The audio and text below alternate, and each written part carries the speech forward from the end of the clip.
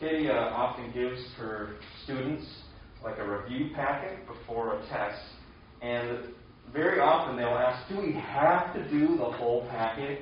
And her typical response to them is, you get to do the whole packet because then you're going to have a lot of practice before this test you're going to take. And I'm sure many of you can relate to that feeling of, this is something I don't really want to do, but I have to do it, or I'm supposed to do it. And we might call these obligations or duties or maybe responsibilities. And I'm sure maybe you're different, but I don't really want to pay taxes, but it's something I have to do. And sometimes I don't really want to follow the speed limit, but we all kind of, budget a little bit to go as far above as we think is safe. But really, maybe I need to get here fast. We don't want to pay the speed limit, but we have to. And I just want to shout out some things that you don't want to do, but you have to do. Work. Work. Something we have to do, maybe don't want to do. Clean the bathroom. I had a bunch of things that I thought of like that, and then I was like, actually, I don't have to do it because Katie has generously volunteered. Like, I'll clean the bathroom, and I take up the garbage, wash off the dishes. That's like her downfall is the garbage. But you gotta clean the bathroom, dusting. I really don't like dusting. But anything else? Other things we have to do but don't really want to. Clean dishes. Yeah. Change dirty diapers. Yeah, that's definitely not fun. But I want to go deeper on this idea of what parts of being a Christian might we do because we feel like we have to do them, not because we want to do them. I'm not asking you to say, here's a part of Christianity that I'm doing because I have to do it. I'm just saying in general as Christians, what are some things we might feel like we have to do but don't want to do? What are some of those things?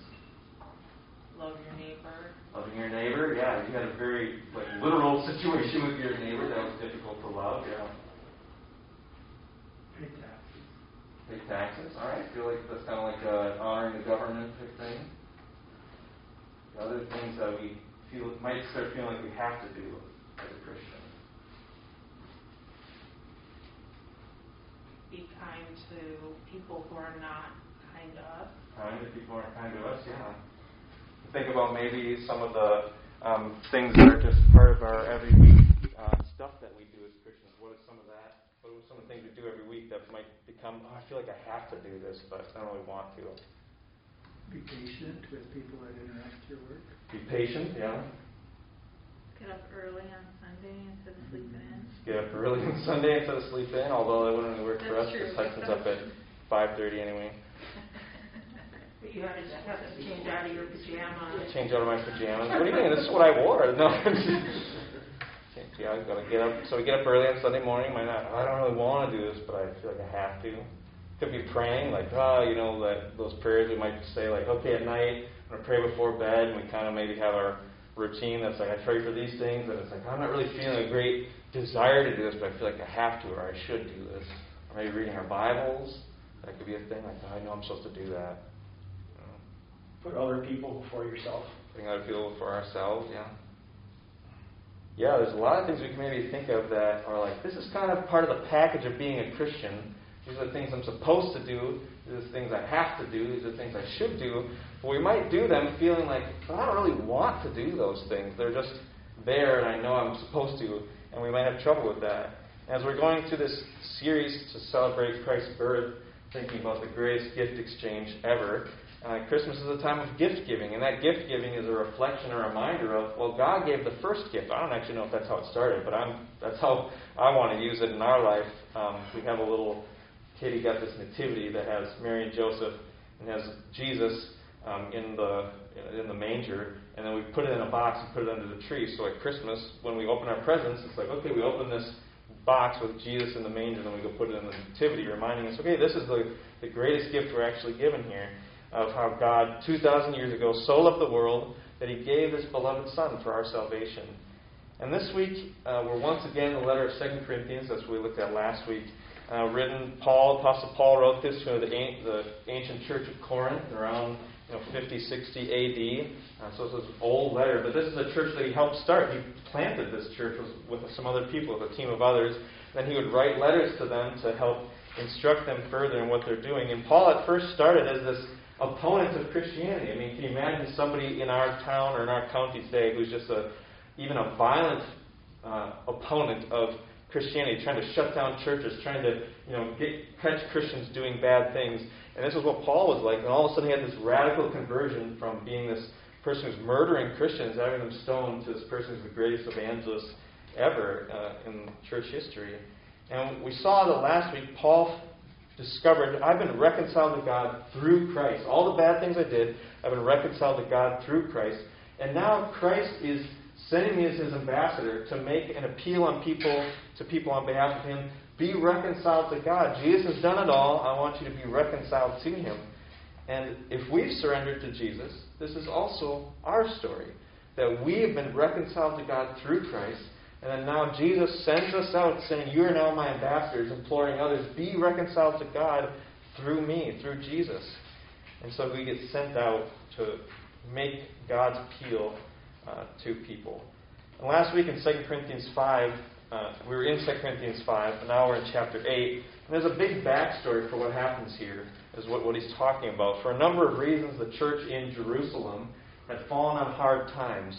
The money was scarce, food was scarce, and they were being oppressed and persecuted by people who were, Jerusalem's like the center of Israel, and so they're trying to be these Christ followers, saying Jesus is, we read in our statement of faith, Israel's promised Messiah. But there's a bunch of people who said, no, he's not, especially the people that had Jesus killed because they think he's a fraud and a fake. And so they're trying to live their Christian lives in Jerusalem, and it's difficult. Resources are scarce. They're being rejected and ridiculed and persecuted. And so for a number of years, the Apostle Paul worked on a collection of aid for these churches to relieve them in what they were going through. And one of these churches that he asked to help was the church in Corinth. And about a year earlier from when he wrote 2 Corinthians, they had begun this collection. They had desired to get involved with it, and they had started it first with this willingness and eagerness, but for some reason they didn't complete it. For some reason it got put on pause, and possibly because, as we talked about last week, Paul and the Corinthians had kind of a rocky relationship. So it might have been like they got it started with it excitedly, and it's like, things aren't going well between us and Paul, and he's the one who got us into this. Like, we're just not going to do it anymore. In this passage, Paul's following up with them, saying, it's been a year, guys. Let's get this done. Their relationship has been reconciled. And I really enjoyed studying this passage because I can very much relate to how Paul is talking in this passage and the way he's trying to get them to do something. Because there's many activities that we do as a church that I really want everyone to be involved in. I feel like this is good for us. This is us obeying Jesus. This is something I want us to do. But I don't want people to do it because they feel like they have to do it, or because they feel like they're supposed to do it, or because they don't want to let me or someone else down. So it's like there's all these things that are like, these are the things we do as a church, and they're so good for us. And yet I don't want to say, you need to do this or else kind of thing. It's like I want people to want to do those things. And as soon as it becomes a I have to, or I'm supposed to, or I can't let Mitch down or other people down, then something gets twisted there. And so Paul's in that situation. He doesn't want them to feel like they have to participate in this thing. He wants it to come from the heart. He wants it to be genuine. He wants it to be an expression of love.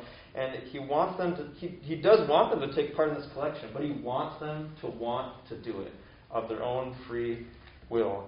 And so the way he goes about trying to complete this collection for the Christians in Jerusalem helps us understand why we should want to do things as Christians. Why do we do the things we do as Christians? And just think of that for yourself. Of all the things that you're involved with in connection with God or Good News Church, why do you do those things? Why do you do the things you do as a follower of Christ or as a Christian?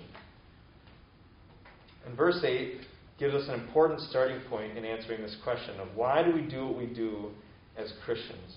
And he says, I say this not as a command, but to prove by the earnestness of others that your love is genuine. So he makes it clear, participating in this collection, giving some of your resources to help these other Christians that are suffering, This isn't a command from the Lord. This isn't a command from Jesus. And so I'm not commanding you to do this, but I want it to be for a different reason. And commands coming from Jesus should be obeyed whether we feel like it or not. They're not, optional. They're not divine suggestions. When Jesus tells us to do something, we ought to do it. If we read it in the Bible, if Jesus says do this, we should do it. No questions asked. And Paul is saying, I'm not commanding you to participate in this, but he says, I want you to participate for a different important reason. And so let's reread verse 8. He says, I say this not as a command, but to prove by the earnestness of others that your love also is genuine. And so Paul sees their participation as a proof that their love for other believers is genuine. In the Corinthians, if you read the 1st and 2nd Corinthians, you discover this is a church that was very gifted. They had a lot of gifts as a congregation. I feel in a lot of ways our church has a lot of gifts as a congregation. I mean, we have a lot of. I can't believe what ratio of our church can sing and play a musical instrument. It's just awesome that God's gifted us in that way. And so they had a lot of gifted people, as was evidenced by what Paul says in verse 7. He says, but as you excel in everything, in faith, in speech, in knowledge, in all earnestness, and our love for you, see that you excel in this act of grace also. Because one of the problems they faced as a church was they were very gifted, but they also were a prideful church. And they tended to kind of feel like, I'm very gifted, and so I'm kind of in the superior position. They kind of boast about their gifts, and they would tend to use them not to serve and love others. And this is part of the point of the famous chapter, 1 Corinthians 13, all about love. If you have great gifts, but do not have love, they're really useless. No matter how great they may be, they're not worth much of anything.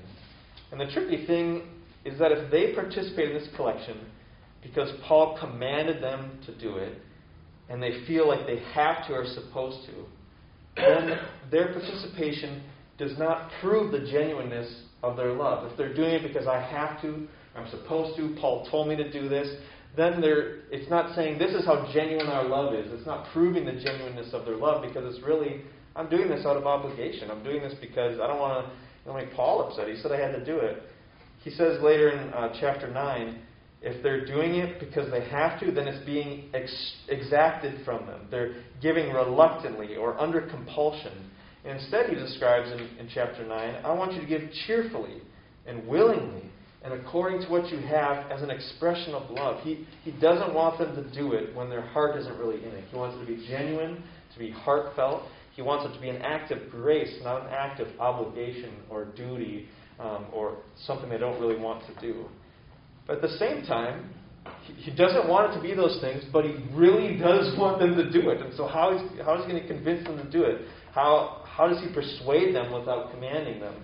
And we're going to go through, we didn't read them all. These are scattered throughout chapter 8 and chapter 9. But I'm just going to go through them quick. How does he persuade them to participate without telling them, you have to do this? Well, first he gives them an example. He gives them an example for inspiration. He tells a story of what the Macedonians have done. In some ways, he uses them as this inspiring example. They gave generously and sacrificially, and for them it wasn't a have to, but we get to. We get to be part of this. And oftentimes, telling a story can be more inspiring to us than me saying, like, guys, we need to be generous. Let's do this. But telling a story of how somebody else has been generous, and it's like, wow, it kind of inspires us. Like, I kind of want to be a part of that. I want to do that too. And second, he affirms them. So first, he gives them an example. Second, he affirms them. If you're thinking about, I really want someone to want to do something, and I don't know how to get them to do that, you can take some notes here and be like, oh, these are some ways I can maybe help someone want to do what I want them to do, rather than feeling, oh, I'm just doing it because I have to, or because my mom or my friend or my dad is hounding me. So second, he affirms them. In verse 7, he asks that they excel in this area as they do in others. And he's saying there's evidence of God's grace at work in your lives and in your congregation. And he wants them to excel in this act of grace as well. He expresses what he appreciates about this church and how he already sees God working in them. So it's not like, do this or else I'm not really sure you're real Christians. It's like, you're excelling in so many areas. God has blessed you in so many ways, and I want you to participate in this too. Third, he reminds them of their own desire. He reminds them of their own desire. They already started their contribution a year ago with willingness and readiness. And so he urges them, finish the work. And he says, I've even boasted about your desire to other churches, and it stirred them up to want to participate. He's told the story of the Corinthians to other people, and that has got them motivated to participate in this. So he's not asking them to do something that they didn't want to do in the first place. It's saying, like, remember, you guys really wanted to be part of this, and let's complete that. Fourth, he makes clear what he's asking them to do. He makes clear what he's asking them to do. Has anyone ever asked you for help and you thought, I have enough problems of my own. How am I going to... Why are you bothering me? I can't give to you in this. I don't have time for this. But he makes clear what he's asking them to do. That he's saying, my desired outcome for you is that not that you would be burdened so that they would be eased. No, I don't expect you to give what others have given. You don't have to look at the Macedonian church and say, I guess we have to match what they're giving. You don't have to give what you don't have, feeling like, I don't have money for this. How can I give? You're expecting me to give, I don't know, whatever it is, $100, Paul? I can't give $100. He's saying, no. I don't expect you to give what you don't have. If you don't have $100, don't give $100. Give according to what you do have. So he makes clear what he's asking of them. Fifth, he tells them the purpose. He explains, this is a matter of fairness, where one group shares their abundance to supply the needs of the other group. And he says, give according to what you have to relieve others. You have stuff that you can give that they're needing. Sixth, he gives them time to prepare, or kind of like time to reflect, time to process, time to make themselves ready. He gives them time to prepare. Those collecting the funds, they're not going to be coming immediately, so it's not like he's standing in front of them saying, like, okay, I'm holding out the offering basket, like, put your money in the basket now, it's time to do this. He says, no, I'm not even going to come, I'm not going to be the first person that visits you. In fact, I'm setting a team ahead of me, and they're going to come to help you prepare your gift to present to the people that are collecting it. So he doesn't want them to feel like it's getting exacted from them. He wants them to give willingly, not feeling pressured or obligated. And seventh, Paul separates himself from the money. He kind of shows, like, this isn't benefiting me. There's no way you can say that this is a benefit to me. He doesn't want there to even be a chance that someone could say, well, Paul, and he's kind of had a rocky relationship with money in the Corinthians. Somebody say, well, Paul just wants this for himself. He's going to take his own cut. This is to line his pockets. No, he shows this is for other people's good. It's for your good. This isn't to benefit me. And so maybe I said all those things, and it's kind of like, well, I don't know how to keep all this together. But let me demonstrate what this would be like. Let's imagine a scenario for us, and I'll use these tactics all in getting you guys to give to a collection. Not for real, but as pretend. And so, church, we have an opportunity to help some people who are really in need.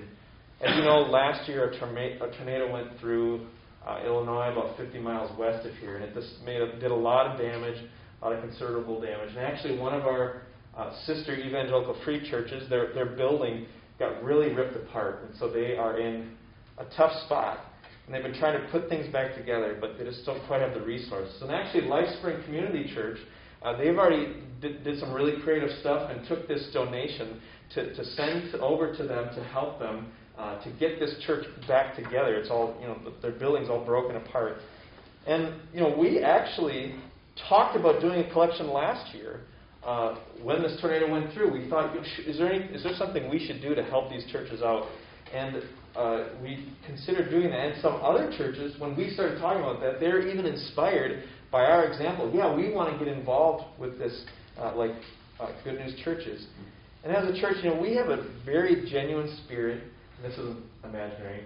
A lot of the other parts are. This isn't imaginary. We, as a church, have a genuine spirit of humility, of a desire to serve, of kindness and of love. And I see participating in this as just one more way of us showing what an amazing church this is. And we talked about doing this a year ago, but we didn't actually get the process going. It got put on pause, but now it's time. Now we should get it finished.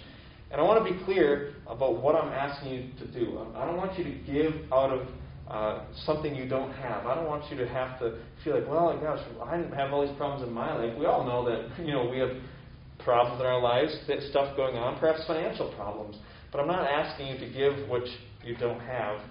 What we want to do is give out of whatever we have an abundance of to supply their needs. And if we have an ability to help someone else, we want to do that. We want to be a part of that. And I want you to be able to give willingly and cheerfully. So we're not going to take that collection now. I'm telling you about the opportunity now. We're not going to take the collection now because I don't want to be holding out the offering basket and you feel like, well, I guess I got to give something because I don't want to look bad. But what we're going to do is next week we're going to pass the offering basket around. I want you to be able to really think through this, not feel like you're giving under compulsion or obligation, like I have to give to this. I want you to take the next week to consider, what do I want to contribute? Ask God, what do you want to contribute to helping out this church over west of us? And that'll give you time to prepare your gift. And Brian and Larry next week are going to count what was given, and they're going to put it in an envelope. They're going to report to us how much we took, and then they're going to bring it and present it to that church. And so that's what we're going to do to help this church that's really struggling over west of us. And so, hopefully, that sounded pretty good, right? I used all the tactics that Paul used to persuade them to do this. And if Paul had only said that, and if I only said that, it would have left the most important part out. Because any organization could give that speech. Maybe they would take God out of it, but the Lions Club could give that speech. The Moose Lodge could give that speech. Anybody could have said those things. But the foundational reason for us being generous, giving to help somebody else, was not included in that. And it's the reason that motivates all the other reasons. It's the foundational one. It's in verse 9. So let's reread verses 8 and 9.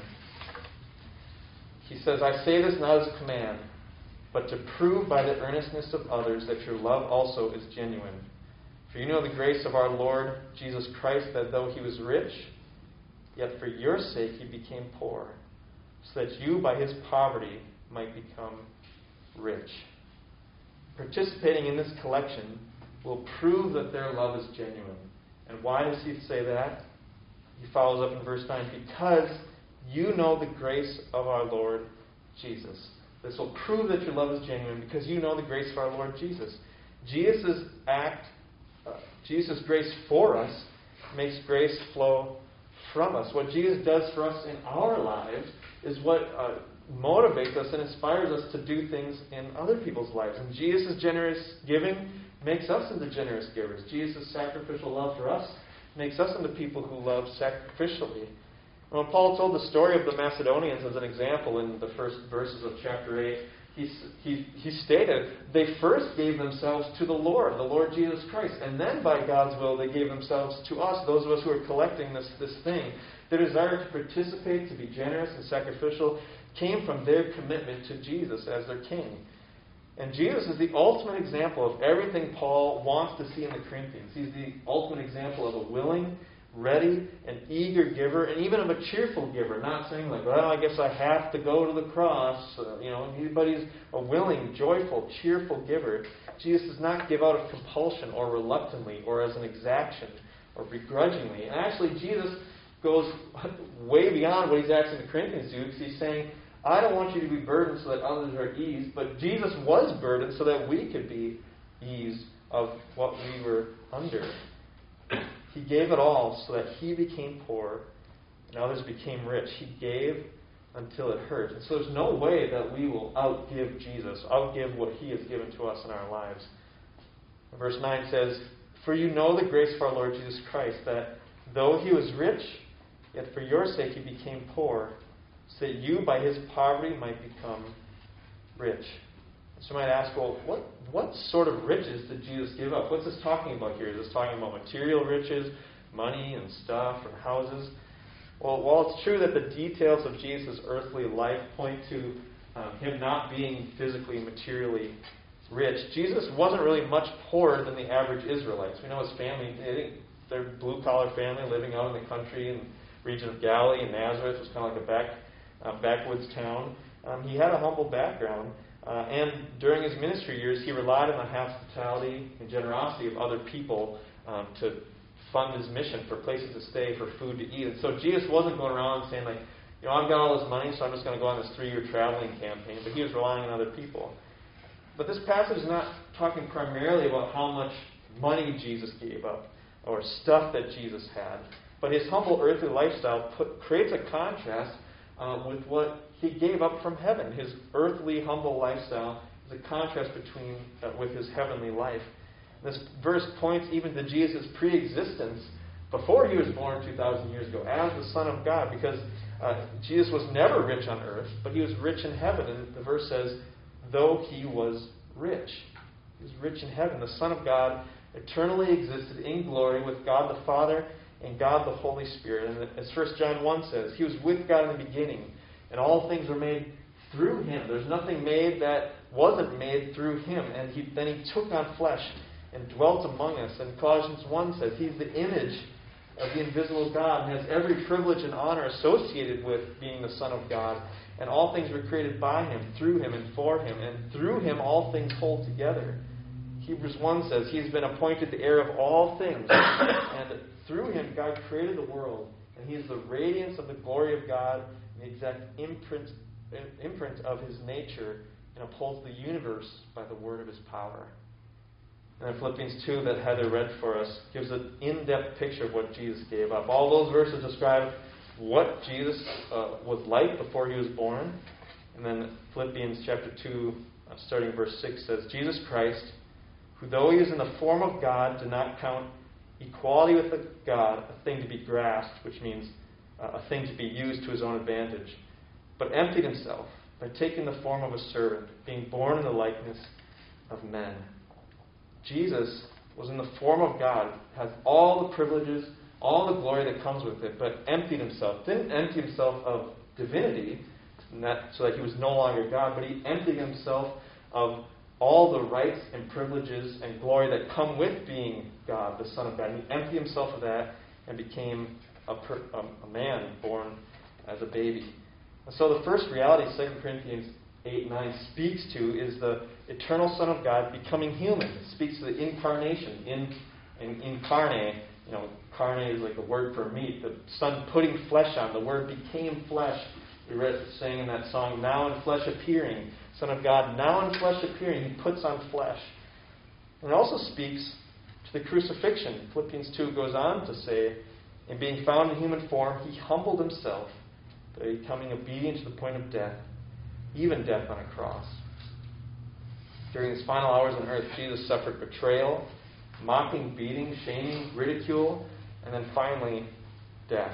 But the worst of it all was not the rejection of humans, but the rejection of the Father. He who knew no sin became sin, as we saw last week. And the reality is that Jesus gave up spiritual riches in order to give us spiritual riches. Ephesians 1, as we talked about on Thursday night, says we've been given every spiritual blessing in Christ. Jesus gave it all up so that he might give it all to us. And Jesus first became poor by becoming a human being 2,000 years ago. And he became even poorer still when he died in our place. He became poorer by giving up the riches of an unbroken relationship with God, dying on the cross in place of sinners. Just think about if we made this kind of like about material or physical wealth, it's maybe hard for us to imagine, okay, spiritual, what does it mean to be spiritually bankrupt, to be spiritually poor? I mean, just imagine yourself is that you have a house debt, so you have a mortgage, you have a car with debt on your car, you've maxed out all your credit cards, and you have absolutely no money in the bank. In fact, you owe the bank money that you do not have. And so we're in debt beyond our ability to even try to get out of it. And Jesus says, I'll take on your debt. I'll take on your bankruptcy. I will take on your poverty. But it's not only that. Jesus is like, I've got all this money. Hey, I'm going to come and I'm just going to pay off all the things you owe so that you can kind of be neutral again. And I'll kind of still be outside this situation. But Jesus says, no, I'm actually going to come into your place. I will have all your debt. I will have your mortgage. I will have your car loan. I'll have your credit card debt. I'm going to come and I'm going to be poor. And you're going to go and you're going to get all my riches. So it's not only that Jesus makes us debt-free and then kind of leaves us and he just still has all his money, all the rest of his money. He says, we're going to switch places. I'm going to take all of your spiritual bankruptcy, all of your spiritual poverty, and I'm going to give you all of my spiritual riches. We're going to switch places in this. He takes our place, and he leaves the palace, the royal palace, to come live in our slum of spirituality, and he says, now you can go live in the palace in my place. And that's what happens here. He takes on our spiritual poverty, the spiritual poverty of humanity, and then gives us spiritual riches, the righteousness in God's sight, accepted and loved by God, God's sons and daughters, a bright and glorious future. Jesus frees us from the penalty of our sin. He's freeing us from the power of our sin. He'll free us from the presence of our sin. And he took on the poverty of sin in order to free us from it and give us the riches of adoption as God's sons and daughters, resting in his love and grace. And without Jesus, we're all spiritually bankrupt. And the problem is that we don't like to admit that. We don't like to admit, coming before God, I just really have nothing. I have debt and no money. We don't like to admit that. And that's why Jesus says in the first Beatitude, the Sermon on the Mount, blessed are the poor in spirit, for theirs is the kingdom of God. In other words, the people who are willing to admit, I'm just spiritually poor, I'm spiritually bankrupt, those are the humble people that are actually receive what Jesus wants to give them, to say, yeah, my situation is pretty bad. I wouldn't want anybody else living in this. And you're going to let me live in the palace? It's us accepting that gift exchange with him, where he takes our bankruptcy, we receive his riches. So the big question this passage brings us to, for us to reflect on, is this. Does your life demand a gospel explanation? Does your life demand a gospel explanation? Does our life as a church demand a gospel explanation? Does my life demand a gospel explanation? Paul is showing us, as the whole Bible shows us, that we do not do what we do because we're obligated. We do what we do because of what God has done for us. And what we do is a response to what God has already done. Our generosity is a willing response to God's generosity. Our forgiveness is a willing response to God's forgiveness of us. Our love for others is a willing response to Christ's love toward us. And so ask yourself, as a Christian, why do you do what you do? Why do you do what you do? Why are you here right now? Why do you put checks in the offering basket? Why do you serve to sing? Why do you come and write down things I say in a sermon? Why do you do what you do? And imagine someone asks you, why do you go to a church service on Sunday? Why do you help other people when they have a need? Why are you committed to this group of people called a church? Why do you give money to this? Why do you read your Bible? Why do you pray? Why do you get together with your gospel community on Thursday nights and write Thanksgiving cards for that nursing home? Why do you do that? And consider, what would you tell them? Would you say, well, I have to, that's what I'm supposed to do, or I guess I just kind of started doing it, or that's what a good Christian does. And I want you to seriously and honestly consider, are there things in your Christian life that you do because you feel like you have to do them? You feel like an obligation. There's no joy in it. There's no trust in it. It's just like, this is what I have to do. Things that you feel like, I have to do this because I'll let others down, or I have to do this because I've always done it, or I have to do it because this is what Christians do. I want you to write them down. If they're coming to mind right now, think, this is something that has become a have-to in my life. And write that down if it's coming to mind. And it happens to all of us. We forget the deeper why behind why we do what we do. We get into a habit or a tradition, or it becomes an obligation or duty. And the reality of the Christian life is that it is something we get to do. We get to stand here before God and saying, yes, before the throne of God, I'm righteous, I'm accepted, I'm free, God loves me. We get to be with God's people. It's unlikely that any of us would be in this room apart from Jesus, because what else would bring us together? We should be a church family together because God has said, this is my son, this is my daughter. He's brought us into the royal palace, and now we're all his royal kids together. It's all something we get to do. And if you have parts that have become a have to, I want you to think about why Jesus is the reason you get to do that. For whatever thing you feel like, I have to do this. Even reading my Bible, I have to read my Bible. It's just what we Christians do. But why because of Jesus, do you get to do that? And I'll give you an answer for that right now, is that there's no other way you could have a relationship with God apart from Jesus. So now I get to read my Bible and have a relationship with God in that way because the Spirit has come into me, and now I see this as God's Word, not just as some old book from 2,000 years ago. That I get to do this. And I want you to think about why the gospel is the reason you do what you do. We want our lives as individuals and as a church to demand a gospel explanation. This is what makes us Good News Church and not do good things church, or keep the traditions going church, or we do this stuff because it's what we're supposed to do church. That's what makes us Good News Church. The reason we want to make a difference is because Jesus has made a difference for us. And Jesus, He's so much more than a good example of what we want to be like, because then that's just another have to. Okay, well, Jesus was generous, so now I have to be generous. No, it's much more than that. Is that when Jesus comes into our life, the difference He makes is deeper than I have to do this to be like Him. But what He does is the experience of Jesus loving us changes us into people who are like Him. Not, I have to do this because He died for me. It's like, no, I get to do this. This is just an overflow of what I'm seeing Him do for me. And that's why our mission statement is first, surrendering all of life to Jesus. Why? Because He's loved me so. And now we invite others to do the same. And so for those things that you feel like you have to do, I want you to consider, why do you feel you have to do it? Because you've always done it? Because it's just what Christians do? Because if you don't, you will let someone down?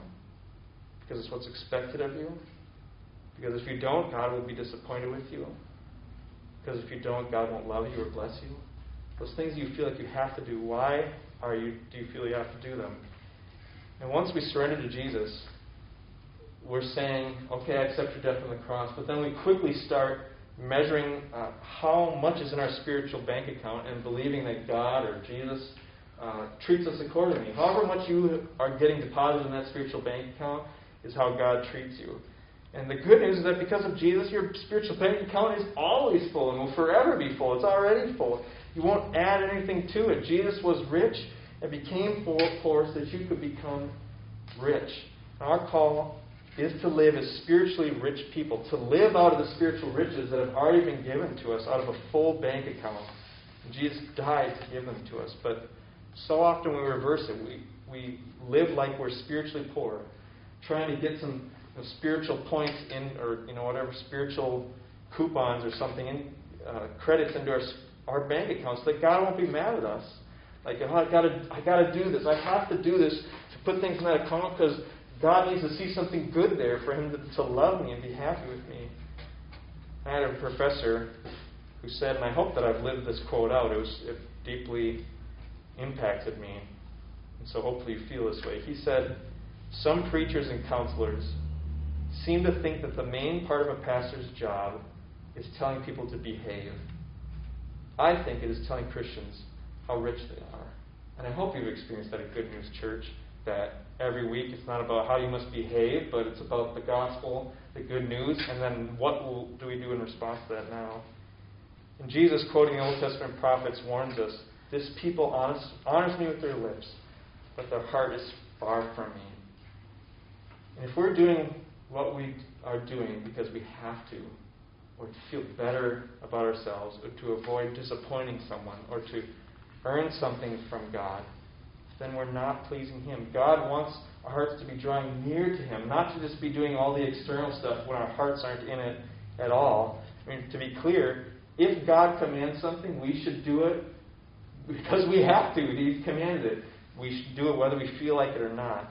But we also can consider, why am I resisting this command? My church community is asking me to do this. Why am I resisting that? Why am I feeling like I have to do that? And get down to the reasons. God wants us to love Him and love others as an overflow of His love for us. We love, we give, we serve and forgive with an I get to love, not an I have to love. So in closing, we are Good News Church. We're people who have been changed and who are being changed by the good news of our Lord Jesus Christ and what He's done for us. And the deeper we go into that good news, the more fully our life will demand a good news explanation. We've been blessed to be a blessing. Why are you blessing me? I have every spiritual, maybe you don't say it like that, I have every spiritual blessing in Christ, but Jesus has blessed me so much, and so I want to do this for you. I mean, that can be the simplest explanation of how you can explain your life of like, why are you forgiving me? Or why do you always come and make the coffee for our office? Or whatever it is. Why do you always seem to go the extra mile for people? Well, I've been blessed by Jesus, and I want to bless others as a response to that. So the next time someone asks you, why are you doing that? Be prepared to give them a gospel why, a good news explanation for why you're doing what you're doing. Let's pray. God, I know I only understand in part what Jesus actually took on for me to be called your beloved Son.